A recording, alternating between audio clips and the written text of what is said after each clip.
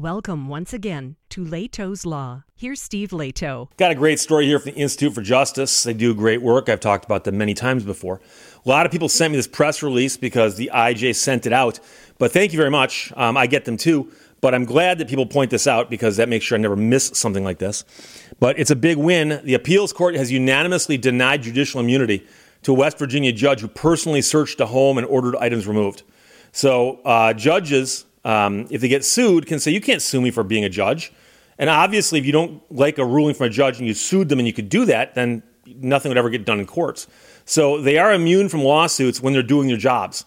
When they step outside of the realm of what their job is and do something wrong, you can sue them for that if judicial immunity is denied, and that's what happened here. So this is a case, got contentious, and a judge actually said, you know something? I want to go see that house myself. Let's reconvene in the house. And while there, started doing things such as ordering items removed from the house. What right does a judge have to do that? So here we are. Philip Suderman wrote this for the IJ. The Fourth U.S. Circuit Court of Appeals unanimously ruled in favor of a man in a suit against a former family court judge. The judge personally led a warrantless search of the man's house during a divorce proceeding that she was overseeing. That's an act that both the Fourth Circuit and the West Virginia Supreme Court have now agreed was outside her powers as a judge. You're a judge, you're not a god. There are limits to your powers. So the man was represented by the Institute for Justice, which of course is the national nonprofit law firm that protects constitutional rights. Today is a victory not just for Matthew, but for everyone who stands before a judge in a court of law and expects a fair hearing, says the Institute for Justice senior attorney Patrick Giacomo. The separation of powers exists for a reason. No one person can be judge, jury, and executioner. Checks and balances must be maintained to ensure a fair and free society, and judges who act beyond their constitutional mandate should not expect the protection of immunity. And I met Patrick. I met him at a retreat a couple weeks ago in California. The man whose home was invaded by the judge said, this has been a hard-fought battle, and I'm relieved to have the court agree these violations of my rights cannot stand. I'm particularly pleased to know that the court's ruling will not only safeguard my rights, but the rights of countless others who might otherwise suffer abuse at the hands of overstepping judges who think their robes hide them from the Constitution they're sworn to uphold. And one of the things you got to remember is a judge always has two sides in front of them, litigating. This side versus that side. It's almost always the case. And so when the judge does something that so egregiously favors one side over the other, you got to look at it and go, wait, what? We're going to go to your house and poke around. Along with qualified immunity, judicial immunity is one of the many court-created doctrines that shield government workers from constitutional accountability. Let's see now. We talked about qualified immunity for police that was invented out of whole cloth by courts. Who do you suppose invented the immunity for judges? Oh, judges. I wonder why they did that. Anytime you've got a group of people who invent a law to protect themselves, you got to look at it and go, really? But unlike qualified immunity, judicial immunity is absolute, meaning when judges do things in their judicial capacity, they simply cannot be sued. However, judges are not entitled to do whatever they want and then demand special treatment just because they happen to wear a robe at work. They cannot, for instance, act like police and search homes, and if they do, they can't claim judicial immunity. I mean, it's sad because this is the kind of thing where you say it and goes, yeah, it makes complete sense. Well, yeah, but we had to litigate this in state courts and now federal courts to get where we are. That's crazy. But that's exactly what happened in Raleigh County, West Virginia, during divorce proceedings between Matthew and his ex-wife. The judge in the family court there personally forced her way into Matthew's home under threats of arrest to search for items that were in dispute. Accompanied by the man's ex-wife, her attorney, and a bailiff, among others, the judge walked barefoot through the house, ordering the man's ex-wife to seize things that she saw, such as DVDs, yearbooks, and pictures off the wall. Some of the items did not belong to the ex-wife. And when the man tried to record the encounter, the judge threatened him with arrest. So anytime you're in your own home and things are happening and they won't let you film what's happening in your own home, you can suspect that something bad is happening.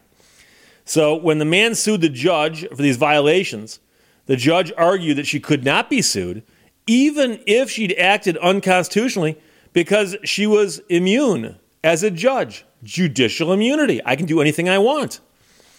She was ultimately censured and fined and roundly condemned by the West Virginia High Court for violating the state's Code of Judicial Conduct. She ended up retiring from her position amid a legislative push to impeach her for violating the rights of West Virginians. The resolution to impeach her specifically mentioned the judge leading a warrantless search of this man's home. Now, despite her retirement, the man and the institute continued moving forward with their lawsuit against her, wanting to ensure that the egregious violation would not happen again and that the doctrine of judicial immunity would not expand. So they want to make sure that this doesn't just go away quietly. They want people to say this one was too far, and we want them to recognize that and mark that as a point too far. So this is a part of IJ's project on immunity and accountability, which fights to ensure that qualified judicial and prosecutorial immunities, among others, do not prevent individuals from vindicating their rights in court. If citizens must follow the law, government officials must follow the Constitution. So you're going to ask and say, Steve, let's play devil's advocate here for just a moment. Just a moment. Let's suppose you've got, and again, I've said before, I don't ever want to be a judge. I have no interest in being a judge. But Steve, you woke up one morning and like Kafka, instead of being a cockroach, you woke up, you're a judge. How'd you find yourself here? I'd rather wake up a cockroach. But you woke up a judge. You're on the bench as you're waking up out of that hazy fog you wake up in on most mornings. And you look out and there's two sides doing this. And you calm down. Steve hasn't had his Diet Coke yet. Hang on. What's the problem? You, tell me the problem. And the attorney for the ex-wife goes, he's got stuff in the house, belongs to my client, won't give it back. Okay. Ex-husband, soon to be. Attorney, do you agree with that? No. There's nothing in the house that belongs to her. She took it all when she left. Okay. We now have a quandary. One person says yes, one person says no. I'm not in the house. Thank God. So I don't know who's telling the truth. Is there a way to solve this problem? Is there a way to solve this problem? Let's think now. Let's assume that we can find at least one adult on each side of the equation who's willing to solve a problem. How would you solve this problem? I would solve the problem by saying, is it possible that the four of you, client attorney, that the four of you could arrange to walk through the house? I'm assuming this was the marital house, but if it wasn't, that might be in a different story altogether. But the four of you could walk through the house and point at things. Say, I think that's mine. I think that's mine. And make a list of the things you're disputing. Now, if it's not the marital house, let's suppose that this guy moved out. Let's suppose they both moved out into separate homes.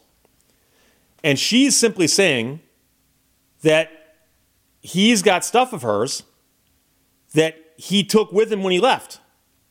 Is there any way to do this? And there, of course, is. You say, how about this?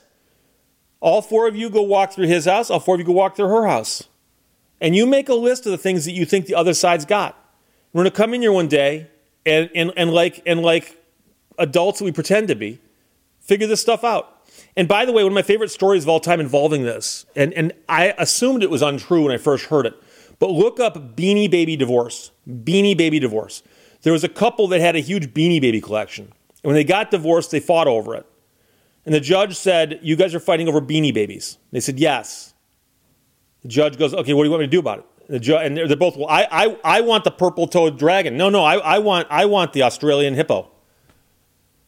Judge actually said, bring them all to court, dump them on the floor, take turns. There's photographs of two grown people on the floor of a courtroom dividing up Beanie Babies. That's stuff courts have got to put up with. So, unfortunately, the Beanie Babies are not the best example, but I'm simply pointing out that's the links that people go to. On the other hand, if you said, Steve, you know that when you got divorced, I noticed that a bunch of your microphones disappeared from behind your set, and they're all over in your ex-wife's house. Did you know that? I'd be like, yeah, I want my microphones back. Those are mine. I've had that microphone right there since 1984. 1984. That's my microphone. There's no question that's my microphone. But the question really is, how do you resolve this? And the resolution is not for the judge to just impose herself into the equation and go, okay, you get that, you get that. That's not how it works. Just so you know, when judges act, they're supposed to be acting on the record. Was there a court transcriber sitting there typing down every word she said in that house? I don't think so. So that can't be an official act of the court. So why is she there? And so getting back to my earlier thing about, they can all walk through one house and all walk through the other house. I would not order that. There is a distinction I want to make sure you understand. I would suggest it because if an attorney is told by the judge, you must do something with their client, that's one thing. If the judge says, have you guys considered doing this and you agree to do it, that takes it off my plate. Now it's on your plate. Meaning that I asked if you wanted to do it, and you did it. Because if we're adults here, and I assume they are because they were married at one point in time, if they're adults, they should be able to resolve this. They should, on some level. DVDs. They're fighting over DVDs. Now, like I said, would you guys and you guys get together and all four of you walk through where these places are, where these things are that you think are worth fighting over, and make a list of them. Then the four of you sit down in a conference room afterwards and discuss it. Because there are going to be some things where they're going to say, you know something, while that microphone there, you got that in 1984, whatever, 87. On the other hand, I know for a fact that you got this car here, and it was given to us by a neighbor. So why isn't that both of our car? Couldn't that be both of ours? Theoretically, it could be. It could be. And so you may have to negotiate on some things. And unfortunately, a lot of divorces go this way. People were unhappy, scrapping over every little last thing. And believe it or not, your life would probably go better if you moved on. The faster you move on, the faster you'll start healing. But again, I don't want to be a judge. Don't want to be a judge. But the interesting thing here is that this judge went so far beyond the pale that it was absurd. And it's taken these guys all this time to litigate this to get this good ruling. So it's a great ruling from the Institute for Justice. Victory. Appeals court unanimously denies judicial immunity to a West Virginia judge who personally searched a home and ordered items removed. And she was walking through someone else's house barefoot. Barefoot. So a robe, figuratively speaking, but no shoes or socks. I'm going to put a link to the Institute for Justice in the description below the video. Please visit their site.